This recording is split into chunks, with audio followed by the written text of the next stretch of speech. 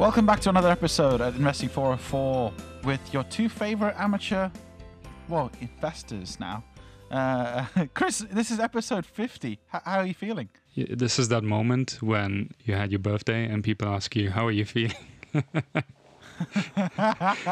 Same as before, right? We've evolved. We've changed our intro at times. We've split the episodes. It's been a good journey so far. Yeah, we took a 2-week break, basically. Just took some time off, reevaluate, and we're going to do a lot more sort of personal insight and a lot more analysis as we go forward. So hopefully you guys like the approach, like what we're doing. Hit us up at Investing404 in Instagram. It's our only way of figuring out if what we're doing is working or not working. So let us know. Exactly. So Goff, on the 50th, we shouldn't celebrate too much because we haven't achieved anything really. But any special moments? Any favorite episodes from your side? Favorite episodes? I think episodes that changed my opinion on a company and suddenly made me realize I want to invest. Oh yeah. So episodes like Pinterest and episodes like Amazon, episodes where I sort of knew what the company was about, but didn't really research into any level of detail before. Did the research, had the conversation with you, and then suddenly figured out, oh yeah, my mind's set and I feel like this is right. Now, it doesn't mean those investment opportunities have gone right? Some of them haven't. Like, let's say Pinterest. Pinterest has crashed over the course of the last couple of months. But it's more the thought process and understanding and feeling like you're on the right decision and you made the right decision. And those episodes, I feel, really hit the mark with that.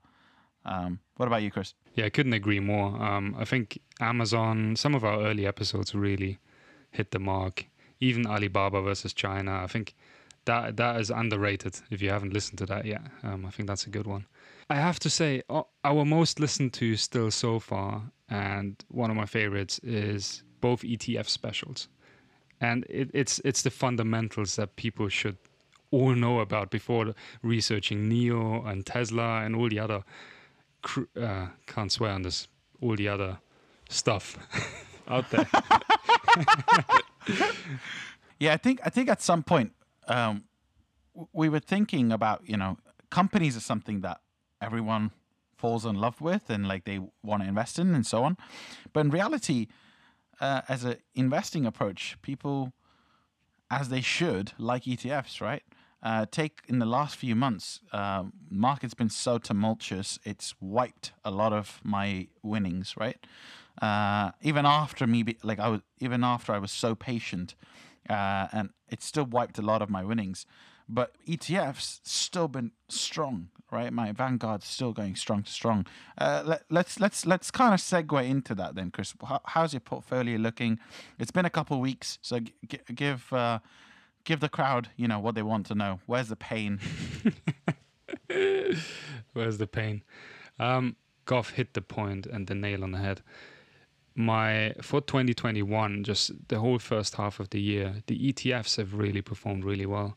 And again, we're talking about the world emerging markets, the whole market-wide ETFs, not some kind of specialist clean energy or anything, because again, the specialist ones plus all the hype stocks, they just haven't done well and have been flat for a good 3-4 weeks now. Like there's a week when everything falls by 3-4%, and then there's the next day where everything bounces up again 5%. It's an interesting market. I think the only one that stands out, and I've just had a look through my list. Number one, Beyond Meat, 25% up in the last week and a half because of that whole Reddit crew. Because it's one of the most shorted stocks out there. I'm just about to sell it because I think it's going to come right back down. I'm thinking about it, and this is what Goff meant. Sometimes we sound like we know everything, but within us we still have a lot of discussions, and both of us having certain opinions about certain things we want to do, and everyone's different. Apart from that, nothing is really worth mentioning in my parts. What about you? It's an interesting time, really. So I'm trying to evaluate what I should do with a lot of my positions, mainly because it's quite a good time for you to reevaluate and invest into some other stocks, right? But the reality is, all of us have a limited amount of capital, right? So let's say a new stock I want to invest in, I can't do that unless I sell something I currently own. So that's what I'm trying to like evaluate and try and understand. Now, in terms of the last couple of weeks, where I've been hit hardest has been crypto, right? Same as you, Chris. Oh, yeah. Crypto has just been an absolute like cannonball, crushing down. And I think Bitcoin's in the high 30s at the minute.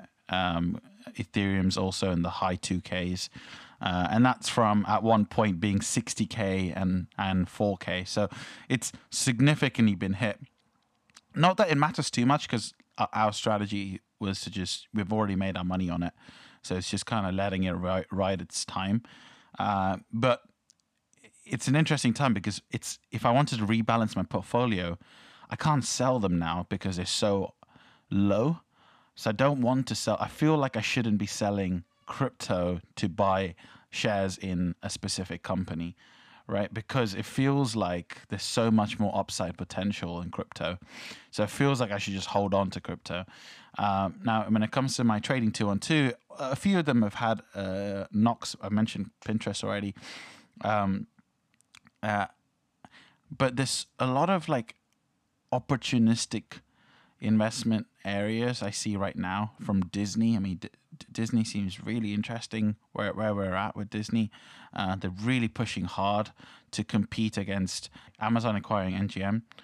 And we've spoken about how the streaming wars are flying hot, and it is flying hot, but flying hot with no real let up for next year. I feel like next year is going to be just as strong, if not stronger, right? And then having all these studios that you can create your own films with, it's just so powerful. And I really want to evaluate that whilst you think about their parks are going to come back in full force, right?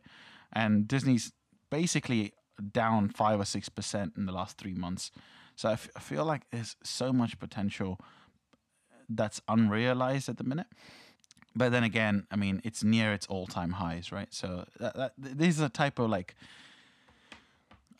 things I'm wrestling with, because you got really interesting stocks with a lot of unrealized potential, I feel, but they're in their all-time highs. Even after this crash of 20%, a lot of these companies are still near their all-time highs. If you look at the course of 10, 20 years for some of these companies, which is really interesting, because if we look, there was a wonderful chart, Chris, that you shared on Instagram. Again, and I'm putting another plug here. If you're not on the Instagram, what are you doing?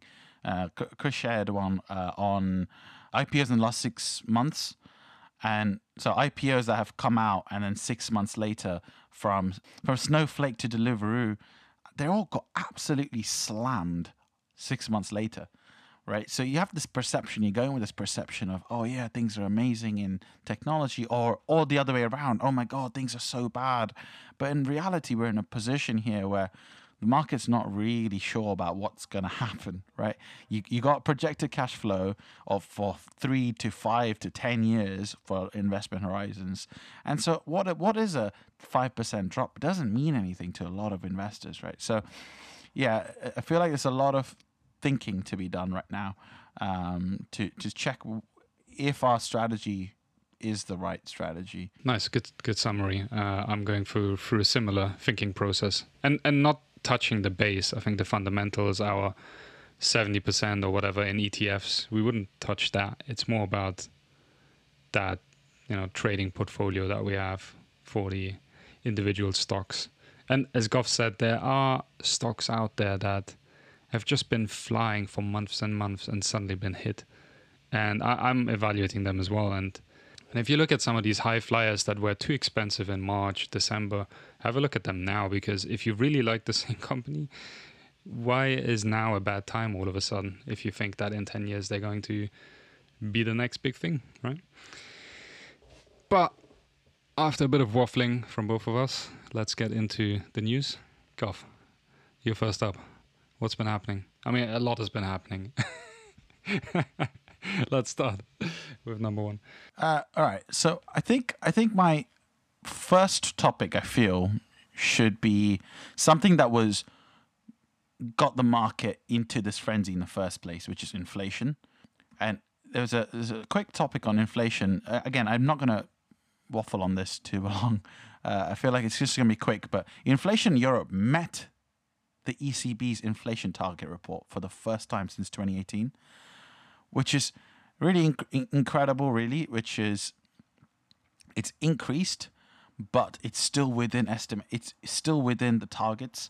So inflation, the inflationary pressures and the worries that we had seen in the US leading to a lot of the S&P crash didn't have that big of a rolling impact a couple months down the line, right? Even let's even stick to the US. The S&P 500 is close to an all-time high as markets closed. I think it's like less than 1% off the all-time high set in May. So we're talking about this like crashes in the last few weeks and months, but really it's not had that much of a roll-on impact. So I just wanted to start there. So we're two weeks away now from the announcement, and since then stocks have recovered. If not, some of them are higher than before the inflation news. And as Gov says, the markets overall are higher as well. I just think inflation is somewhat a topic that no one is now surprised about. If the inflation is still high and like 3 months, 6 months, that's fine because people are kind of expecting it now. On the other side, though, if inflation suddenly turns out much lower than estimates, then you know where the market is going, right? But inflation, I can guarantee you in like 3 to 6 months, inflation is not going to be the hot topic anymore. Something else will have come up, right? We keep going through these waves of inflation is high topic, then it's China trade deals, it's what's the next big thing, North Korea, and then something else, right? If you're gonna keep track, guys, just know that was Chris, not me. On the waffle. Definitely Chris's views, and not the. It's Chris's views, not the views of Investing 404. Fair, very fair. I thought you meant on the waffling. Oh no, on inflation. I think the waffling, everyone's behind it. Otherwise, they wouldn't be listening. Wrong format. Okay, Lo, my first one. One thing I really liked, and it came about. I think even MKBHD had it in one of his YouTube videos. In case anyone is listening, quick shout out to another great YouTuber. But he introduced a Ford electric truck, and it had something like a 400-mile range with a load in the back. It had electric plugs. It had all the fancy things you would want from an electric car, and I think it charged as well. And then it comes back to the fact, so what things does Tesla have left that really puts them at a valuation that's like the 7 biggest car companies together? And it becomes really interesting when you think Volkswagen is now the highest selling electric car in Germany, I think. Norway, there's like 3-4 other models that are competing with the Model 3 of Tesla. I think there's a lot of catching up that other car companies are now doing that. If Tesla's not careful, apart from the autopilot and that charging system, I think the charging infrastructure is still incredible. But apart from that, a lot of other car companies are catching up now. And there's just too many electric car companies out there. From NIO to Tesla to all the other legacy companies that are now coming into the market. There's not that many cars you can sell. So I think that whole market is going to be interesting to watch. I'll watch it from the far. I'm not invested in any car company, so I'm happy with that. Oh, are you out of Aston Martin? Oh shoot. Sorry, yeah, I'm an Aston Martin. Sorry, I didn't even think about them because they don't have an electric car. They are so legacy still. They're on petrol. Yeah, all right, you got me there. I didn't even think about them. I love it. Yeah, electric's the future, but I'm investing in a company that doesn't want to change. Yeah, you got me there. Touche. In fairness, Aston Martin is a slightly different recovery play, but yeah, you got me. In terms of the overall point, I think that's really fair, Chris. EV competitors are just increased, and that space is going to lead to more affordable cars, more affordable electric vehicles for consumers. I think all of this is great for consumers. And I think the car you're mentioning, Chris, was that the F-150 Lightning or whatever? I think that had like 70,000 pre-orders, Exactly. which is crazy because when we looked at Tesla and Tesla sales, Tesla doesn't sell that many cars. So the actual sales of cars aren't that high. So 70,000 pre-orders just really shows you what that demand is like. Yeah, exactly. And it comes back to Tesla has like 4 different models out there, and it's starting to get familiar. You see a Tesla on the road, you're thinking, ah, cool. But you see another one 20 minutes later, you think, oh, another Tesla. Whereas now it's getting interesting to, oh, hang on, I just saw that Volkswagen ID.3. That's the electric version. Or I saw this other model. I still haven't seen a NIO or BYD or any of these companies, but when those first appear on our streets, that'll be interesting. So I think Tesla is starting to lose some of that coolness. So Tesla sold 100,000 cars in 2017, and right now we're at about 500K, right, in terms of cars in 2020. 2021 is probably roughly the same. So it's interesting to see new car coming out straight away, 70,000 pre-orders, right? I mean, it just shows you that there's the loyalty to Tesla, just like it just isn't strong. It isn't strong enough to guarantee that top spot, right? And we were talking about this, I mean, in detail when we did our Tesla episode, so go check that out. We talk about how a lot of the cash flow projections are done from a standpoint where Tesla's market leader well into the future. Unfortunately, that just isn't guaranteed in any way, shape, or form, just purely because of how much competition there is. And like Chris said, the self-autonomous driving thing is basically one of the few like ultra niches, which a lot of the competitors are, again, like fighting for, right? So going into the next sort of lockdown booming company is Zoom, right? Zoom absolutely crushed expectations in their earnings report. I think EPS beat Wall Street consensus by 36%, coming at $1.32 a share. Revenues also beat expectation at $957 million for our 5.6%, which is, by the way, almost a 200% increase year on year, which is just the most ridiculous kind of numbers, right? In terms of you have to put that in an example, the people get it. Just imagine if Apple in 1 year they sold 100 million iPhones, and a year later they sell like, I don't know, 300 million. It's just like, put these figures into perspective. Obviously the corona helped, but it's just incredible. Yeah. And it's pure cash because they have the software. They need to just stand it up, but they have the software. So then you just sell more copies of the same software. It's just so good. Such a great business model. Slightly overvalued for sure, but great business model. It's interesting though. So Zoom's price currently is around 336. That's from highs. I mean, the highs it was at around 550, and 336 is basically where they were in August 2020, right? So, and that's also rebounded. I mean, it was down to 295 in May, and 295 is, again, like I said, August 2020, right? So, really interesting prospect, and it can kind of go anywhere, I feel. It's funny, if anyone has a second, just go on Yahoo Finance, go on the financials chart that they provide on annual for Zoom, and just check 2020 versus 2021, the chart. It's hilarious. That growth is just hilarious to see. All right, next one. I'll throw a wildcard in here. And one company that is going up and down, almost like GameStop, Virgin Galactic. And the only reason I put them up there is because they had another successful test flight. And I think the stock popped 25% straight away. And I think they're planning a couple more test flights. It's such an odd thing to invest in, but if anyone's invested, send us a message and maybe explain why you invested. We'd like to bring some features from certain people onto the podcast because it's so interesting to think there'll be touristic flights up into space that then land again, and they just paid $250,000 for it. Everything about that sounds unbelievable, bizarre. right? Actually unbelievable. Actually unbelievable. And I think on going to the moon, we can end on that note, right?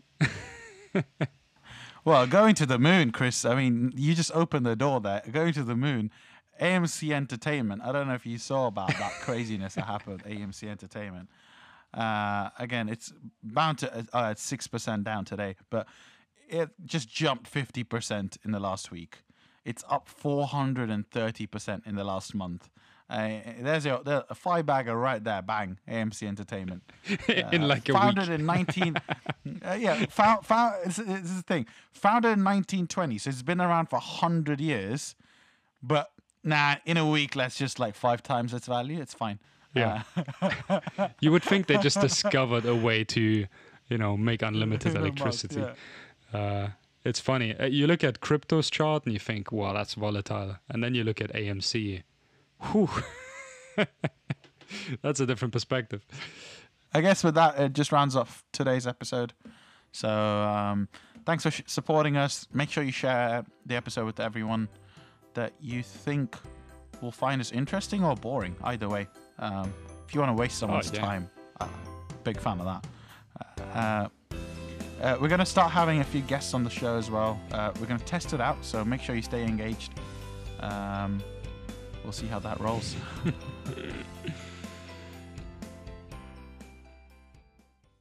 Yeah, and like if you think about it, they were selling around 100,000 cars, Tesla, in 2017, right? And wonderful. Are you ready for this? Yeah. My laptop just went refresh. Chrome just shut down and refreshed. Brilliant.